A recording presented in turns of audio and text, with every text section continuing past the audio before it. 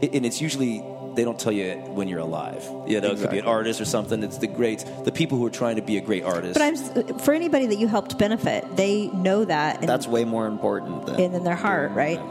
Right. If you can help one person, if you can be a hero for one person, then that is probably the best chance you're going to get at being a hero in life. Hey, friends, if you've been following what's going on with us, this is a very painful patch of our lives. And yet, as I've said, when I'm not crying or just kind of curled up, that there's also so much gratitude that we have for the amazing life of our son, Augie, Augustine Charles Viator Mallinson. I'm a little bit pretentious in naming babies, at least I was back in the day, but we called him Augie. When he was little, he was known as Austin, but he was a fine young man, an amazing guy. But one of the nice things amid tears that we've been able to do is go back through our archives of sounds and images and beautiful little notebooks that Augie had, and we're finding these little moments that remind us how much we had, and most importantly, how our family really had this delightful blessing where we would hang out and just talk about ideas. And we would come up with book ideas and songs and crazy computer concepts. And very often we would talk about history and the future and politics and spirituality. This is, most importantly, a way for me to share with you a fun little time that we had together, me and Augie, where we, just the two of us, put on a record that we were really enjoying at the time, Bon Iver, 22 a Million. And we just discussed a question that I posed back to him. He asked me, so would you call yourself a Christian? And we were kind of asking the question because of this kind of greater problem of Christianity obscuring the way and the teaching of Jesus and a deep healing spirituality that you can find in Jesus. But as Leo Tolstoy once wrote, the significance of the gospel is hidden from believers by the church, from unbelievers by science. Augie and I would not stand by everything that we discussed that night. That was the whole point. We wanted to just record the kind of conversations we had when no one was paying attention or was going to wrap our knuckles for heresy or getting out of line. But it's also a way to show you how some of the ways in which we've been enjoying looking into and reworking the Tao Te Ching was really interwoven with our conversations about really understanding what the sage from Galilee, Jesus, was about, and just basic philosophy in general. I just want to read 2 chapters from the Tao Te Ching. The first is just to kind of give you a picture of the world we were envisioning this one night when we were in our famous little atrium where Augie was able to enjoy a pipe that we got for his birthday from a local tobacconist. And while sometimes young men, and I was one of them, enjoy smoking pipes and then kind of give up on it because it's a lot of work, it certainly provided a nice context for that evening under the stars with the candles and the stillness of a night, father and son having a conversation. Here's chapter 16 from the Tao Te Ching. Empty yourself. Embrace peace upon peace. The galaxies blast out from the center of the cosmos. Await their fall back to the center. Living things sprout forth and then return to the soil. Returning to the soil brings rest in peace. Peace is returning to your true self. Returning to our true self is to be steadfast. Being steadfast brings utter clarity. Wavering brings delusion and catastrophe. Being steady involves facing reality. Facing reality is being unbiased. Being unbiased grants power over oneself. Having power over oneself is heavenly. To be heavenly is to surf the Tao. The Tao is everlasting. This is dying to your false ego and letting your true self emerge unscathed. that just helps me as I think about this idea of blasting out from the center and then coming back. There's this interesting way in the Tao Te Ching of thinking about the world in terms of what some people might accidentally think is a kind of Trinitarian thought, but it's not too far off if you catch what Augie's going to talk about. And that is, there's this idea of the one. And then the one breaks into the two, the yin and yang. And then there's the third thing, qi.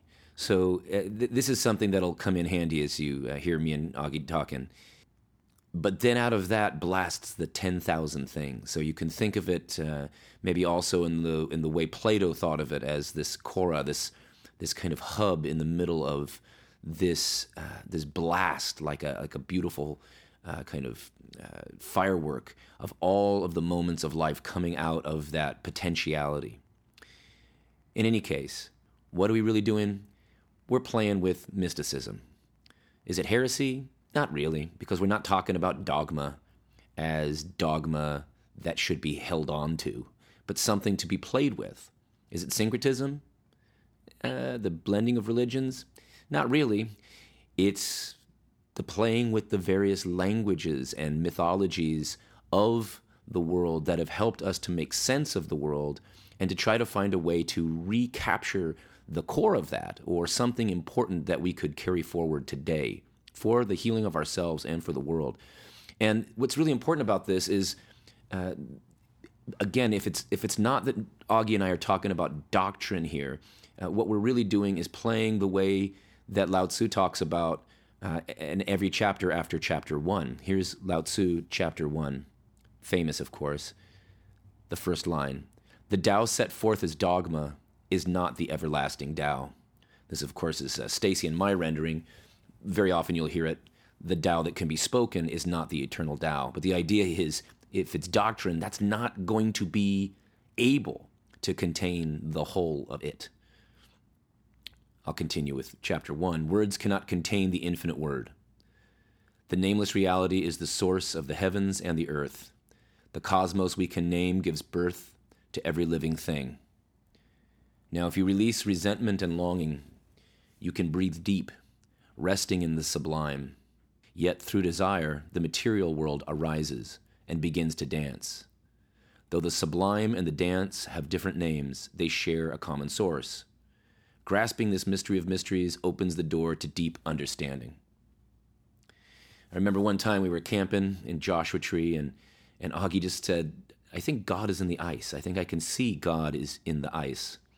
This reminded me of something that Julian of Norwich noticed when she held a hazelnut. She could see all of infinity bursting from this one little beautiful organic thing.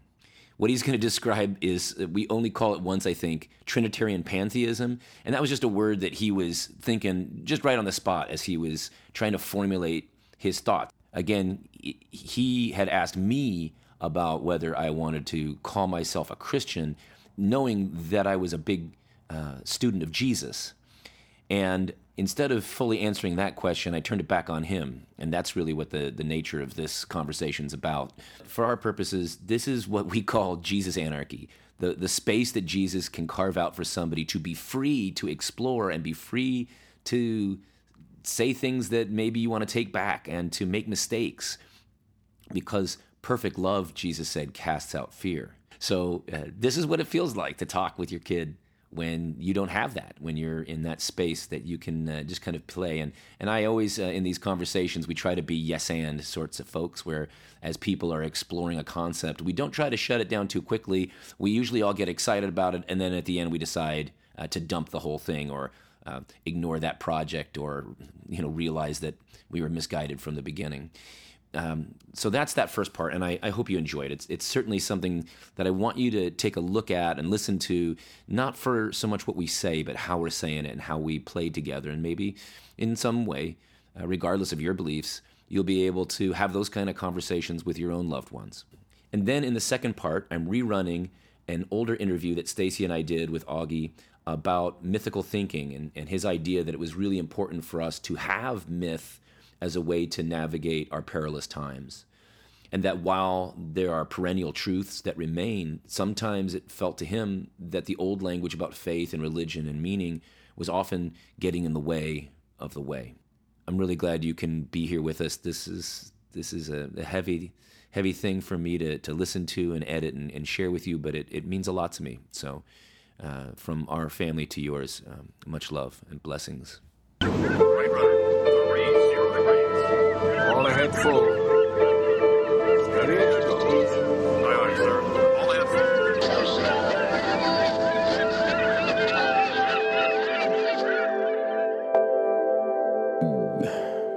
All right, friends, this is Jeff Mallinson here, and I got my boy Augie, and we are going to talk about our crazy ideas about religion.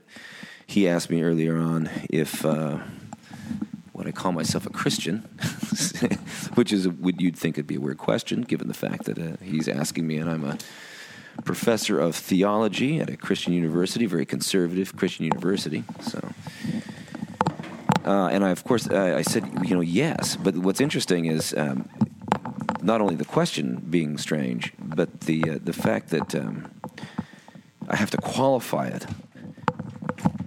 And so then Augie comes along, and he's got this way of thinking about things. He's been kind of pondering some theological themes, and so I decided we were going to put on a little Bon Iver, smoke a pipe, and I want to just hear whatever crazy ideas he has about God and the Tao and religion. Why don't you chill with us? See if it's any fun. I think you might need to turn down the sound a little bit. You think it's going to be too loud? Yeah. Is this the 22 a million? It's 22 a million, bro. It doesn't sound like the beginning. It doesn't sound like it at all. Make sure you're playing the right music. This is in 20 years or so, Father John Misty. No, not Father John Misty. I mean, listen, we're going different story for a different time. Here we go. This is not that was not what I wanted, son. There we go. That's closer. I'm just going to give it a little bit of a softer as we Make sure it's not shuffling it. Make sure it's playing the whole album through. Would you tell me how to make that not happen? I just got to check there's usually the little arrows in the bottom corner. I don't want it to shuffle. Is this Spotify or is it American? This is actually really good. This is really good that we would be recording this, because this is kind of the thing that happens. Yeah, this is part of the fun. That's how it goes? Yeah, that sounds...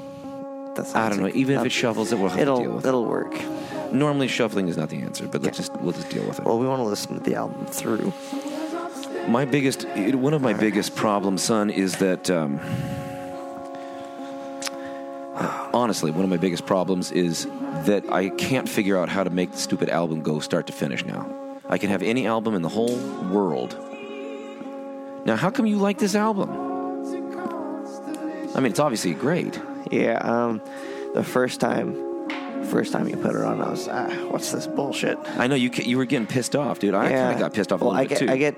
Sometimes I get mad at your music selections. Your ADHD is what your fucking problem is. Well, I get mad at your music selections because it's like, it gets a little bit old sometimes. So like sometimes you listen to the same thing. Yes. Listen to the same thing over and over again. This? Do you know that this freaking album, I don't want to hear this anymore. You put it on today. Dan put it on today. People keep putting on this dang album. It's a great album. But I didn't like it the first time I heard it. I didn't like the first time I heard it. I think it's because you didn't catch the Tao yet, son. So that's what we're going to talk about the Tao. Once you listen to it a couple times, it gets better. But get to appreciate it. So what do you think existence is all about, my man? Yeah, it's a tough question. Basically, I think the way we have to look at it is sort of pantheistic Trinitarianism.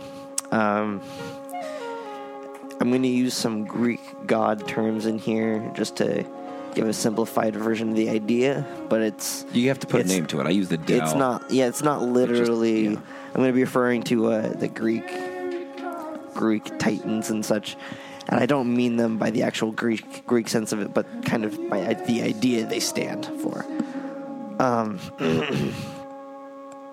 Basically, the universe around us, the whole outer existence, which is, in many senses, the Tao itself, it's the ultimate creative energy. And basically, it's kind of like the myth of Uranus, and that's why I call this version Uranus. It's similar to the Yahweh idea, and basically it's a sort of masculine force, and it's the creative force in the universe. It's creative, so It's power. It's kind of like the male version. It's the male is what gives the seed to create new life.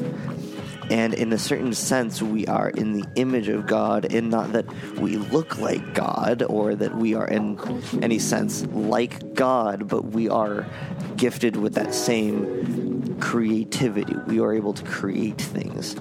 And it's kind of a deistic sort of stance where it's kind of impersonal, and it's like almost destructive in certain ways too, as like the circle of the ultimate Tao. It is the beginning and the end. And then within that, then there is the friggin' dies irae. Yes, It's and the full judgment. and- Even the just are trembling.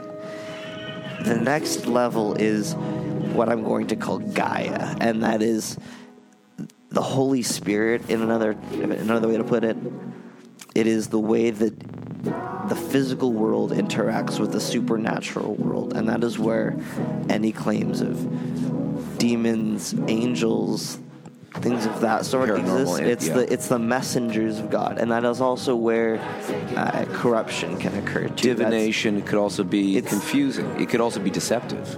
It's where Friggin' Loki It's where can dance. Satan comes from. It's where Loki comes from. Those kind of ideas, but it also is the mother, so it creates all these things. It's the sort of guanine. It's all the microorganisms force. living in the It's the feminist amniotic force. fluid of Gaia. So if the Oranos is the male, is the creator, then there is the Gaia, which is the fertility, and it creates things, and it's not. It is nurturing.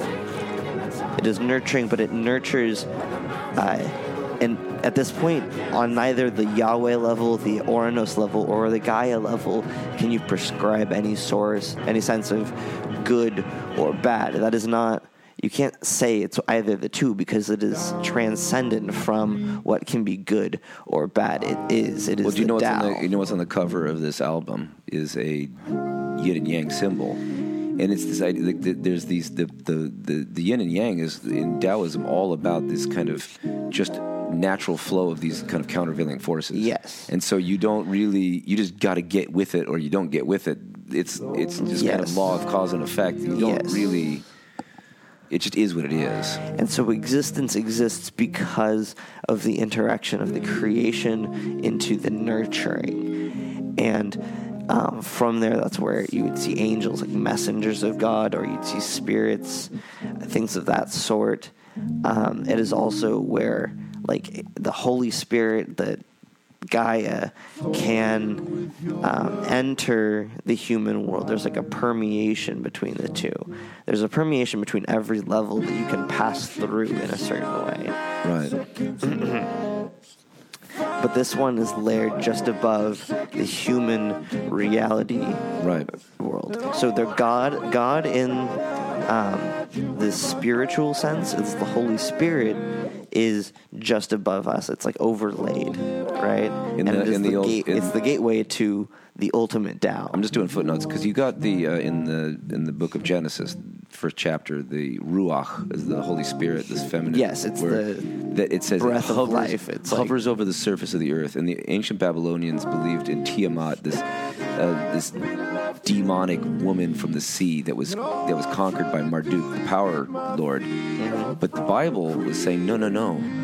It's not. The world isn't created out of death in the sense of domination. It's created as this mother womb incubates life that then bursts forth out of creation, and then it's not until after the Holy Spirit is like incubating the earth that life bursts out. So, by the way, you can't really have a literal 7-day creation in that schema because it presupposes that there is this hovering.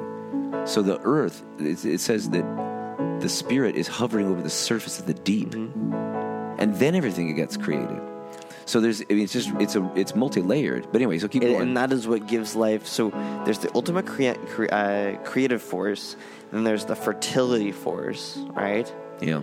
And then from there you reach our version of reality, like our existence. And that Holy Spirit level, it can interact with this world, and that's where you see the overlapping of the real and the supernatural. That's when you're entering kind of like that Gaia nurture, right? Mm-hmm. But in that nurturing, it is again not good or bad, because it is beyond that. It is only nurture. It is in a certain sense love, but it's a love that you give to your child. So, and it's not dependent on whether the creation is good or evil. It's beyond that. Yeah. It is just nurturing. Mm-hmm. Mama loves you. And then you get that's you're ugly. Mama loves you anyway. Yeah. He's gonna breastfeed you. And from there, that's where you see the Holy Spirit interacting with the world, being among us, and it's overlaid. And I will say now, as a Christian theologian, I will say that then the Holy Spirit empowers the church. Like in the ideal sense, the temple of God is the body. Yes. Your body is the temple of the Holy Spirit, is what is said. Mm-hmm. And then body of Christ, or the faces of God in the world. I mean, this is, as silly as it might sound, the idea of this thing that Uwe Simonetto started, the idea of the faithful masks, that's what it means. It means that the way you find God in the world is by becoming God for other people. You're the face of God. You're the face of the restoration. That's what my dad loves the word. My dad loves to talk about the garden, and he wants to be like Garth Walker. The idea of like this guy that walks, the gardener is walking through the garden, and Eden is where you are now at peace with yourself, God, and nature, and you're in this kind of perfect balance. And we get kind of kicked out of that. Again, what you have to understand is that it fits in the Trinitarian view, because just Gaia is just as much God as the Oranos is just as much God. They are the same. And so is the one who was born. And then finally, you get Jesus, right? The begotten. And that is where the he's not made; he's begotten. That is the where the Yahweh goes through and creates in the womb of the Holy Spirit, and then into Mary is brought into the human world. Get that mic closer to your face. Get the mic closer, okay. There you go. He's brought. Say that again. So, you get the Oranos Spirit, the Father Spirit, Yahweh. Right. It breathes life into a certain part of the Gaia, into the Gaia spirit, the amniotic fluid, the fertilityness of it all, right? And then from there, it is able to be brought into the human world, and from there, we are made in the image of God, because there is the human God, the mother deity God, and the greater, and we are reflections of all. And the Holy Virgin is in tune. She kind of becomes like Guan Yin. She becomes Gaia. Yes. To give literal birth to the Logos, the very pattern of the earth. Yes. The Logos is the Tao. Mm-hmm. So the Tao is outside of everything. That's the Father, and the Tao gives birth to the Tao through the Holy Spirit, through the Mother, and then the Son then takes us. We then cling to Him. And then we then are able to return back to the ultimate again. And so that's kind of what the Eastern Orthodox Church talks about as theosis, or like deification. But you have to pass through what? Well, you have to go... What I was thinking about this is, so Jesus comes to earth to die for our sins. Because if we cannot escape ourselves... Our ego keeps us from being able to accept the Tao ultimate, or whatever it is, the ultimate, the Holy Spirit. It brings you all through it. Yep. You know what I mean? Yep. And if we are, the sin is what makes it so that you cannot see the truth. Right. And then you cannot enter what will be heaven above you, and finally get to the greater spirit around it, which is God, and where you become part of this creative force. Right. And that would be heaven. And hell would be stuck in the mother deity level, where you can't escape, because out of there is also created evil. Yeah, you've let too much cling to you. You've not been released, and you cannot. Your ego is holding on to these. You're hoarding all of these pains. You cannot become part of the greater universal. And hell is the same as the world. Like if you see a ghost, we were talking about, like it's like a ghost is someone who still is refusing to leave. It's still on the Gaia level. It's the spirit level above. They Earth. have not been sent on to where the heck. And that's where demons. That's where demons would be. That's where demons and come monsters are those that are clinging to this. Yeah, they're like clings to it, and like viruses. Angels are the positive forces in the universe that come through and trying to kind of nudge us in the right path back to the Tao. Yeah, but that all exists in that Gaia sphere that's just above Earth. Yep. And the supernatural is what that would be. Yeah. How on earth would you know this to be true? But it sounds so... You just have to take it by our word. All right. Across the map, and then the gap. And that's all the word companion. And I make myself escape of the multitude of others. Right rudder, 30 degrees. All ahead full. Steady as it goes. Aye, aye, sir. All ahead full.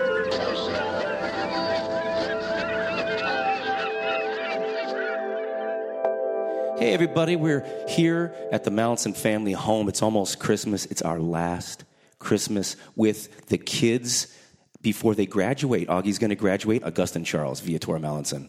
A.K.A. Frogstein. Frogstein, F-R-A-U-G. Website will be up soon. Doing some graphic design. But you were with me on the old podcast. You were starting out in the early days doing some of the sound tech. And you had, with your buddy, you were doing the music, the intro music, and you were on one episode about video games. That is true. that was pretty how fun. many years ago? Had to be a lot, yeah. He done grew up.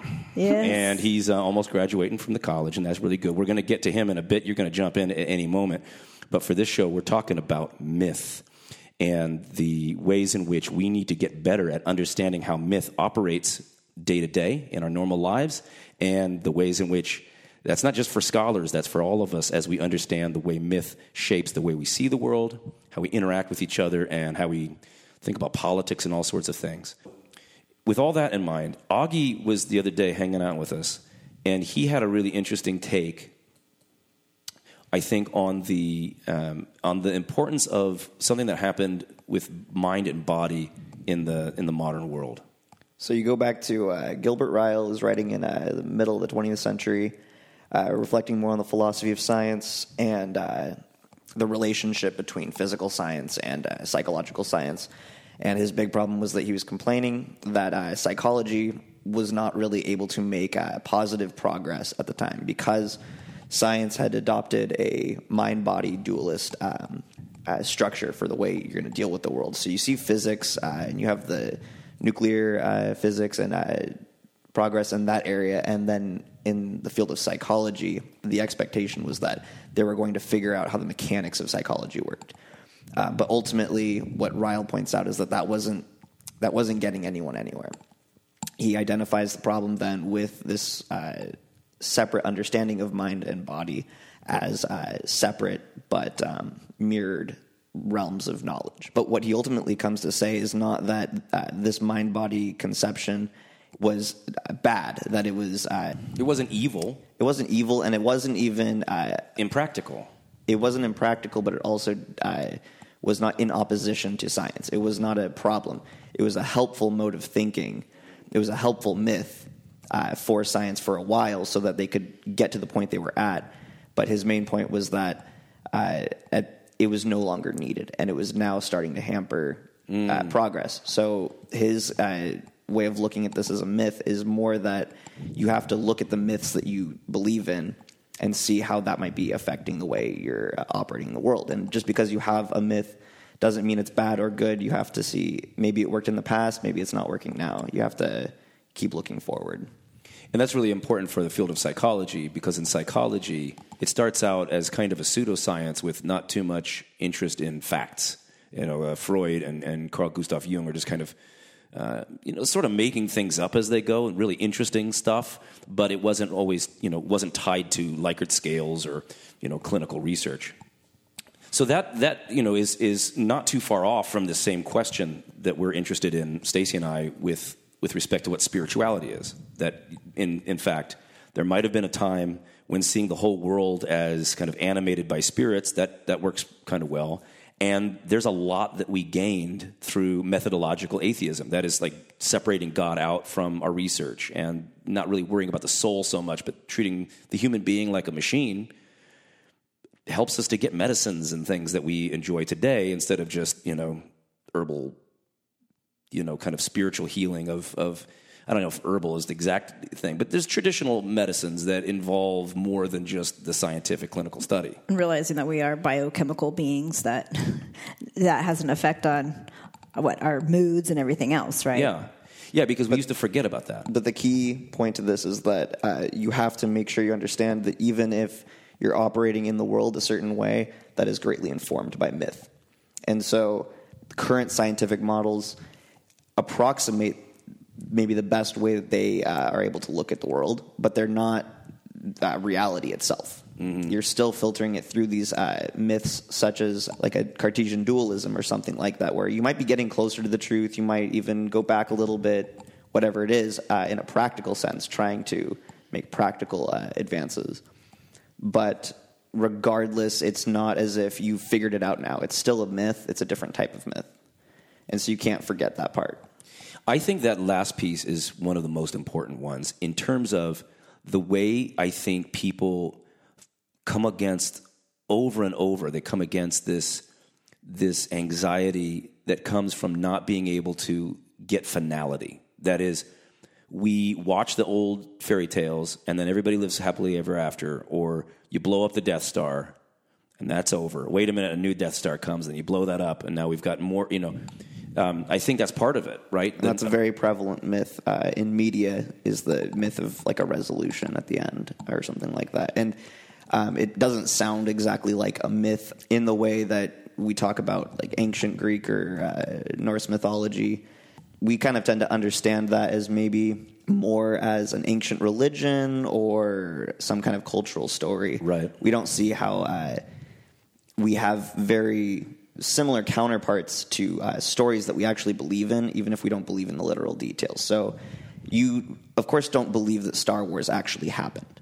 Right. You don't believe that these are historical events necessarily. But in the beginning, it says in a galaxy far away. Galaxy far, far away. Within the myth, it's being presented as if it's true and as if it actually happened. And that's something that you see going all the way back to ancient mythologies. It's always presented as if this is something that happened, and you as the reader or the interpreter have to kind of make sense of what that means. But you're not expected, for in the example of Star Wars, to take it literally. However, it still represents a myth that many people actually do believe in. Right. So just because it's not true doesn't mean that people aren't actually living their lives as if these sorts of myths are true. Or you could say it wasn't historical or factual, but it is a way of understanding the world. You're living as if it's true. So it could be true and also not factual in a mythic sense. Yeah. Exactly. So, Stacey, like with what Star Wars, what the ultimate fight, good versus evil kind of thing, and maybe there is an ultimate fight versus good versus evil. But we don't necessarily know that for sure. It's a myth that is heavily ingrained within media and within other things, right? But that also is what's going on with, are we going to see Star Wars anytime this weekend? I would like to. Yeah, let's do it. Whoop, whoop. But the thing that's interesting about Star Wars is that there is this battle going on right now with the different chefs, the different creators of these films, kind of fighting with each other about what the myth is. And so you've got The Last Jedi. You're saying, no, we're going to burn down the temple.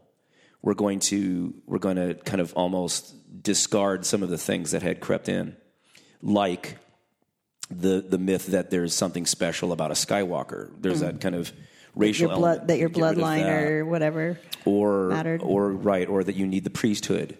And then they get rid of that one. What if they, I'm not sure what's going to happen this weekend when we see it, but there is, I think, already word that there is this kind of battle going on. For folks who didn't like the Last Jedi, I think they're not going to like this. That's what you read. But I can't so remember we'll find if that's out. true. We'll see. But see, why does that matter? And why do people get all fired up about it? It's because they actually believe in these myths, right?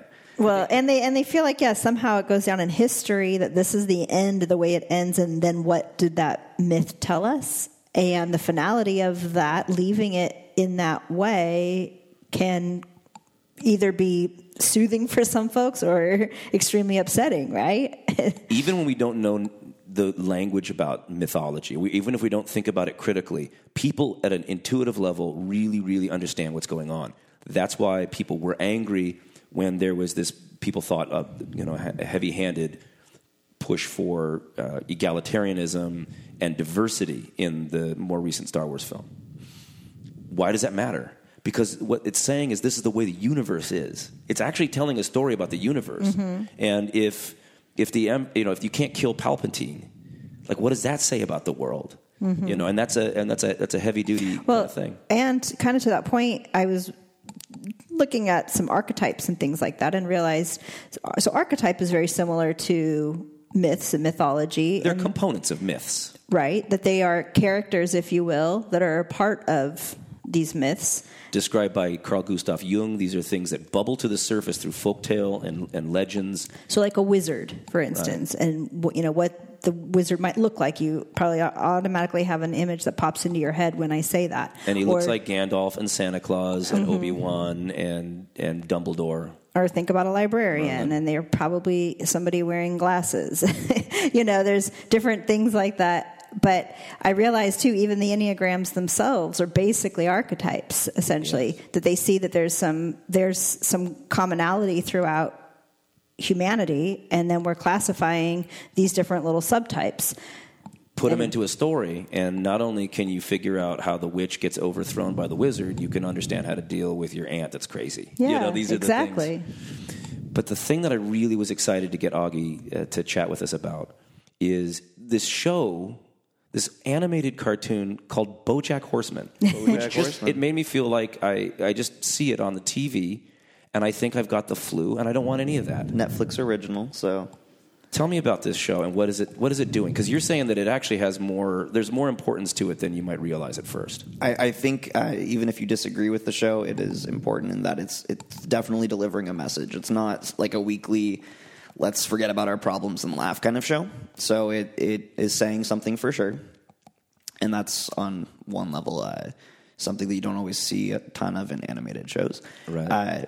But what's particularly interesting about it, and this comes from a YouTube video we'll have to link to. I will link to it on protectyournoggin.org. Because this is not all my original thought, but it's an interesting analysis. Important. And it has a little bit of spoilers about the seasons. It definitely does, yes. So if you don't want that and you want to watch the seasons, then do it later, then just keep that in mind. It drives home the point very well. The idea behind the philosophy of BoJack Horseman is that...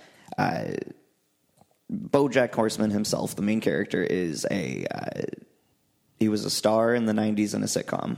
And basically now you're seeing his life after that, trying to understand himself in the world after this moment of greatness and now kind of falling into being a washed-up former celebrity, right? Mm-hmm. And what it really highlights on is this cultural myth. It's been deeply ingrained through various forms of media.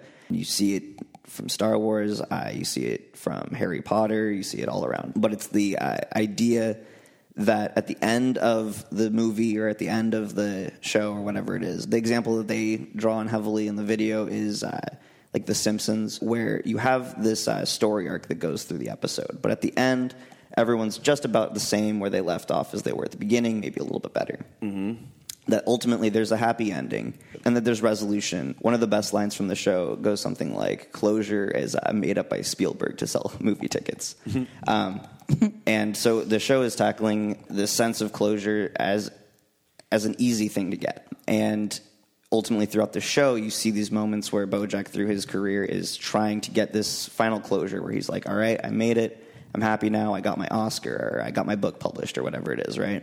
But he's not happier. He doesn't have that happy ending that he lived through his time acting in this show, where at the end of the episode, everyone gets around the Christmas tree and hugs, and it's all great, despite whatever happened. In BoJack Horseman, part of the crux of it is the idea that there's always a next day. And so you can enjoy that moment, but if you're staking your happiness on that final moment of closure, you're ultimately going to be disappointed when the next day you have to wake up. You know, this was a real life example when Jeff got done with his PhD. It's like one of those things where something you've been working on for so long. Oh, yeah. And then you do your defense, and then it's like, okay, yeah, you got it. And That then was it's terribly sad. And then it's like, now what? You know? Yeah. So is happiness rooted in getting that thing you want, or getting to that status that you want, or whatever it is? And when you phrase it that way, it kind of seems pretty obvious. No, things don't get you happiness or whatever. But nonetheless, that's still the cultural mythology that we've been telling ourselves for so long. Yeah. That even if it's not the material things that will get you happiness, it's whatever that achievement is, or getting that job, or whatever. But it also turns around and it applies to negative periods of time too. And this was where it kind of goes from being maybe a cynical show to actually something that could be very hopeful. You might not have that happy ending at the end of the day. You might have a terrible day. But then when you wake up after a terrible day, your next day only can be a little bit better. Mm-hmm. It can't be the worst day of your life after that. It's not all catastrophe or the victory at the end of the Star Wars. It's about the up and downs of life and how that's a natural progress, and you can improve yourself. You can work towards becoming a kinder person, a more empathetic person. You can treat the people in your life with joy, and you can try to do the best you can. But that's all you really have. You can't fix all the problems by getting to a level of achievement that you want. And that's one of the most important things, I think, for this thing we're doing on the show about protecting your noggin and toxic people. Mm-hmm. Because sometimes one of the things that BoJack Horseman, I think, demonstrates is that somebody who is kind of an a-hole, they're not just going to get better overnight. Exactly. And so we say, work. hey, and if people aren't willing to do the work, you can't just say, well, I'm sorry, and Mm-hmm. And I know there's a lot of people, Stacey, in your life, there have been people that would do something really mean to you and say, oh, I'm sorry about that. We'll just Right. I'll stop. I'll be better. That's the first step, but that's not the end of the episode, as you'd see it in just a traditional sitcom. You can't get everyone around and say, oh, we resolved our differences.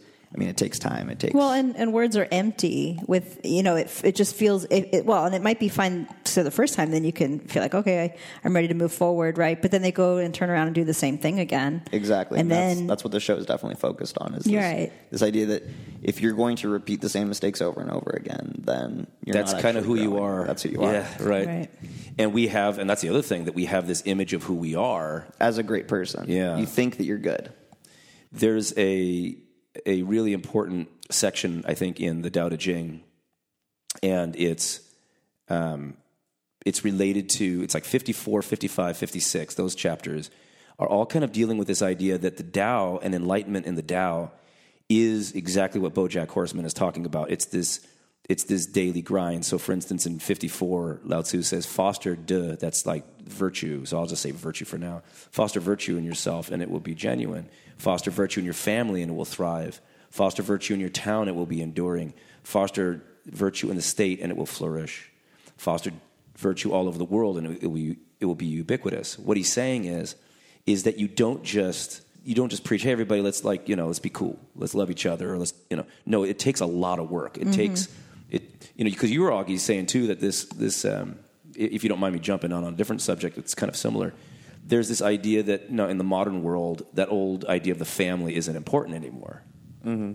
And that you were kind of surprising me a little bit as being a little bit more like family values in the sense. Like, how would you describe it? Well, I think it's funny. In a couple of my classes, I tend to be one of the more liberal people in the room, and that is what it is. But it was funny because I was coming around to it, and I was saying, you know what, family values actually is one of the most important things that you can try to go for in our current culture and society if you want to actually improve the world. However, that doesn't necessarily mean what it meant to... Right. Hierarchy, patriarchy, Sure. Dad owns the daughter. It's not that, but the importance of the nurture. And it doesn't have to be a nuclear family in the same way. Like, some people are going to be in a family with a single parent, and just because they only have a single parent doesn't mean that they have to be excluded from this healthy home.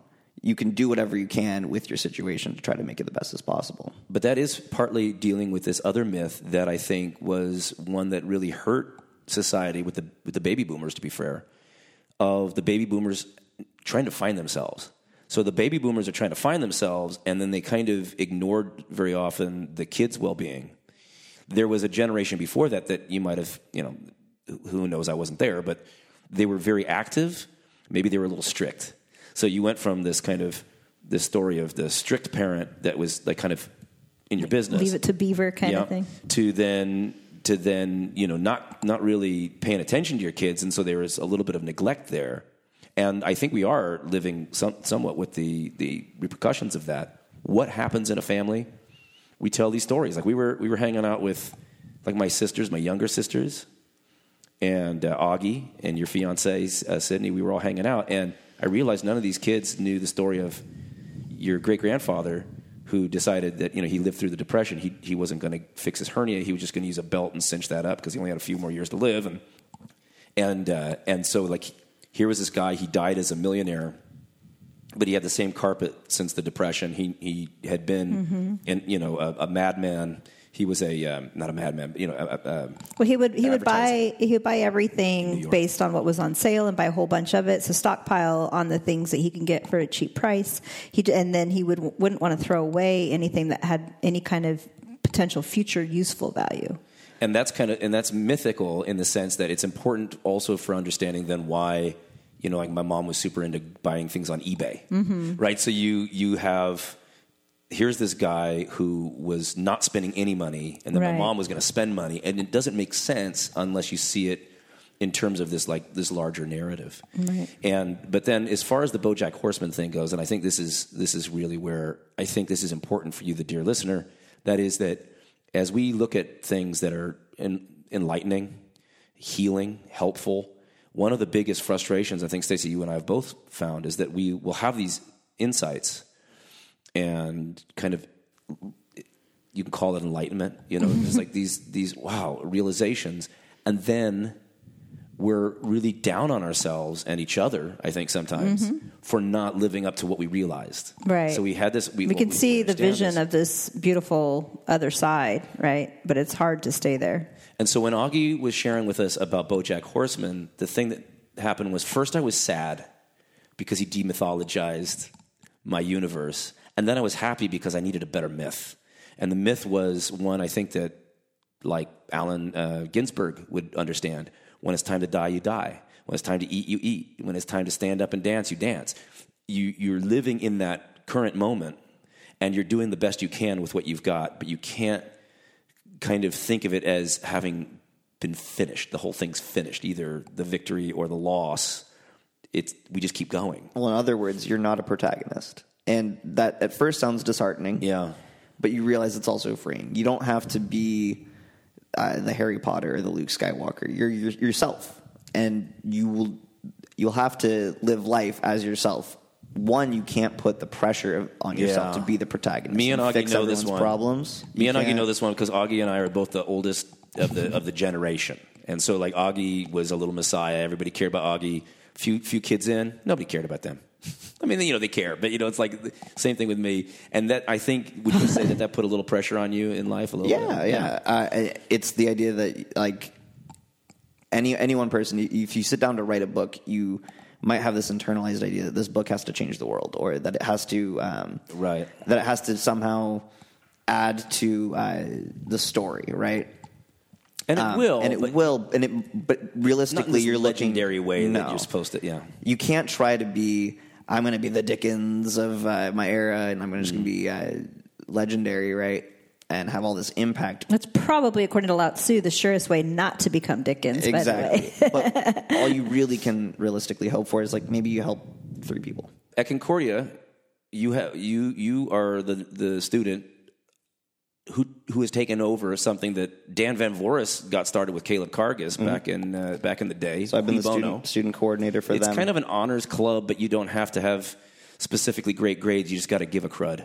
Yeah, it's about talking about deeper questions, looking at what are you interested in academically. It doesn't have to be like a lecture, but more kind of an open conversation. So you had a conversation at a retreat. So we had a retreat, and the theme was narrative and how these shape our lives and things like that. One of the most powerful talks that one of the professors gave was how, from an early age, he had internalized this idea that he had a destiny. Mm-hmm. That because after surviving a incident early on in life, he must have been kept alive for a purpose. There must be some reason why he needed to keep going on. Right. And ultimately, like that sounds positive. It sounds like, oh, like you're gonna find you got this destiny. You're gonna find something to live for. But ultimately, you're just putting too much pressure on yourself. You can't live up to that. And the moment you realize that, it's very heartbreaking because you will realize it one day that your life is not a movie. Yeah. You're not going to blow up the Death Star, or you're not going to save Hogwarts or whatever it is. Well, I mean, you just might, but there's no expectation that you will. Right. I mean, I remember my favorite memory of Augie's wisdom when we were, oh man, it's so long ago. I think I turned 33.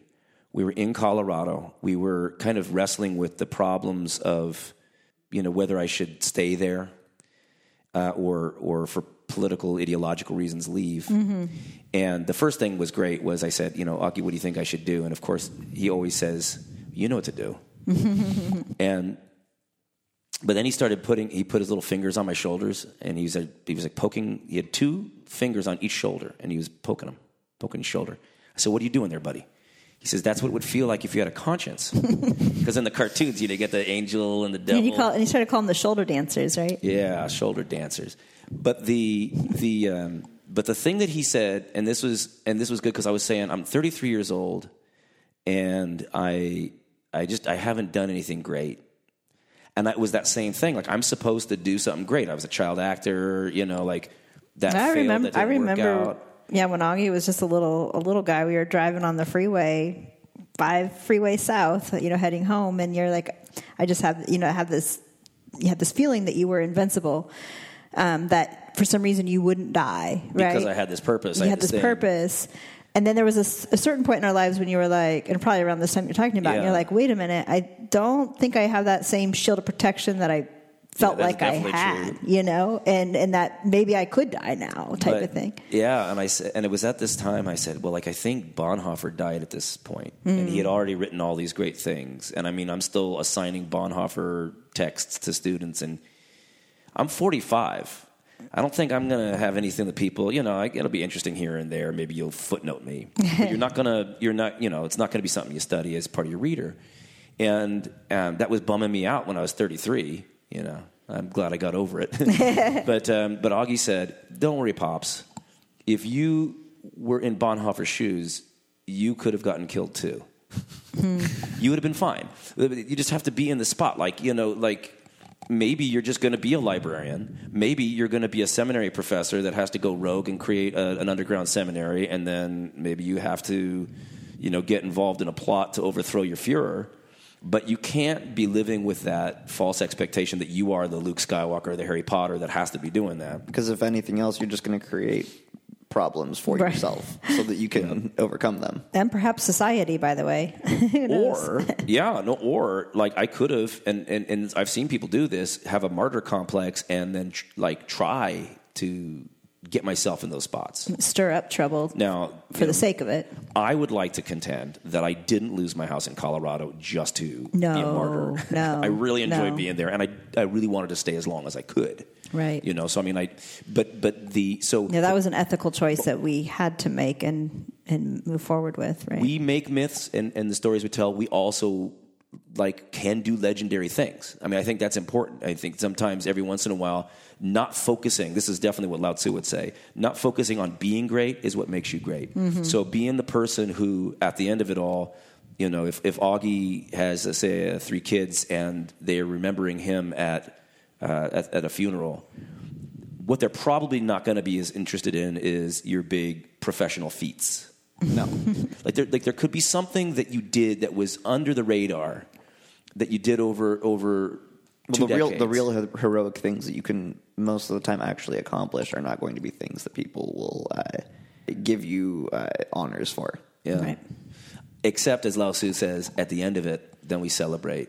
Well, you will remember yeah, but you don't do it often. For that. Yeah. But what Lao Tzu says is the stuff that people actually remember is like ultimately, oh man, that person, and it's usually, they don't tell you when you're alive. You know, It could be an artist or something. It's the people who are trying to be a great artist. But for anybody that you helped benefit, they know that. And that's way more important than in their heart, right? Whatever. Right. If you can help one person, if you can be a hero for one person, then that is probably the best chance you're going to get at being a hero in life. And you're gonna neglect that opportunity and many more, perhaps, if you're always looking for the destiny. Yeah, and you had mentioned something very similar to this you wrote a little piece in Dad's book, Sexy, about your fiance now, Sydney, right? This is true. I said, buddy, she's been in our family for like years. Mm-hmm. Just turned 21. Of course she's part of the family. So this is like years ago that you wrote this. And I said, you guys are pretty serious. She's part of the family now. What on earth? Aren't you supposed to go and see? Aren't there other fish in the sea? And you said, Dad, that's not really what you've been talking about in the book here. This isn't it. But you had a nice way of putting it. I don't remember exactly how I put it, but I remember the sentiment. You said, if there's only one great thing I did in my life, and if it was that I was the one person in her life that didn't leave her behind. That was stable for her. Yeah. If that was the one thing I did, that would be enough. And that, boom, that was, I was enlightened at that point. I mean, that was that moment where I realized what you're saying now is what you said then intuitively. Mm-hmm. Well, and if I had a certain idea in mind that I was going to go somewhere and do this great thing, and I had a career path in mind that I was just dead set on, and if you weren't coming on board this train, then I don't have room for you, baby. Yep. If I would have had something like that driving my motivations at the time, I probably wouldn't have access to such a great relationship that has actually been able to carry on through the years. Yeah. You're shutting the doors for yourself. And she has brought so much to our lives. Indeed. So that, and by the way, she was most of the time on the old Virtue in the Wasteland show. Sure, her voice was on there introducing it. But we couldn't imagine the world without Sydney. One of the great blessings of our lives was to be able to have this new person come in our family. Yeah, have the daughter that we never had. Yeah, and once again, if Augie had been too concerned about his ego, he probably would have had a failed career at something silly that he doesn't care about now. And now he's just kind of bummed about it. Now you've found things that you love, like graphic design and so forth. Please check them out. Augie was the creator of the Protect Your Noggin podcast logo. That's right. And there's a whole myth developing around whatever the heck that thing's about. So, also, interestingly enough, I would never have gotten into graphic design if I wasn't letting myself be open to the possibilities around me, and not if I was too sure of your destiny, a destiny, then I wouldn't have had almost the courage to say, I very much enjoy studying history, but I also will be open to other pursuits in my life as well. This is what we call surfing the Tao. Going with the flow. Yeah, and that all came about because you didn't want to end up graduating in December. You figured you can. Yeah, I wanted to graduate be a full-time in May. student for one more semester, so I added a minor. And there you go. That's kind of the thing that really maybe. It was very incidental, and if nothing else, it has enriched my life in many ways, so... for that, I have to be grateful, right? Yeah, because one of the things that you've taught me is to have some kind of art. That's why I started getting into poetry, because I can't draw the way you can draw. I just need something to channel my mind, and I want to write poems that are very short because I'm too long-winded. So it forces me to constrain myself to find some peace, to get focused. You do this, you get into your zone, you put your headphones on, your sketch pad is out. And I think that's really a really important meditative practice.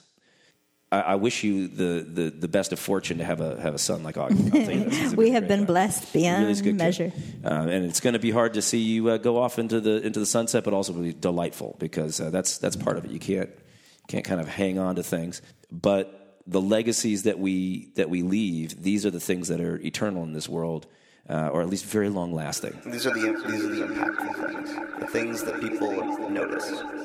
So thank you so much, Augie. Yeah, thank you. It's been really fun to have you join us. Yeah. Friends, here's the main thing, though. We want you to make sure you know that if you are stuck in a situation with a bad relationship or a bad religion, and the story that you tell yourself is one that was foisted upon you, right? Like there's a myth about who you are that's constraining.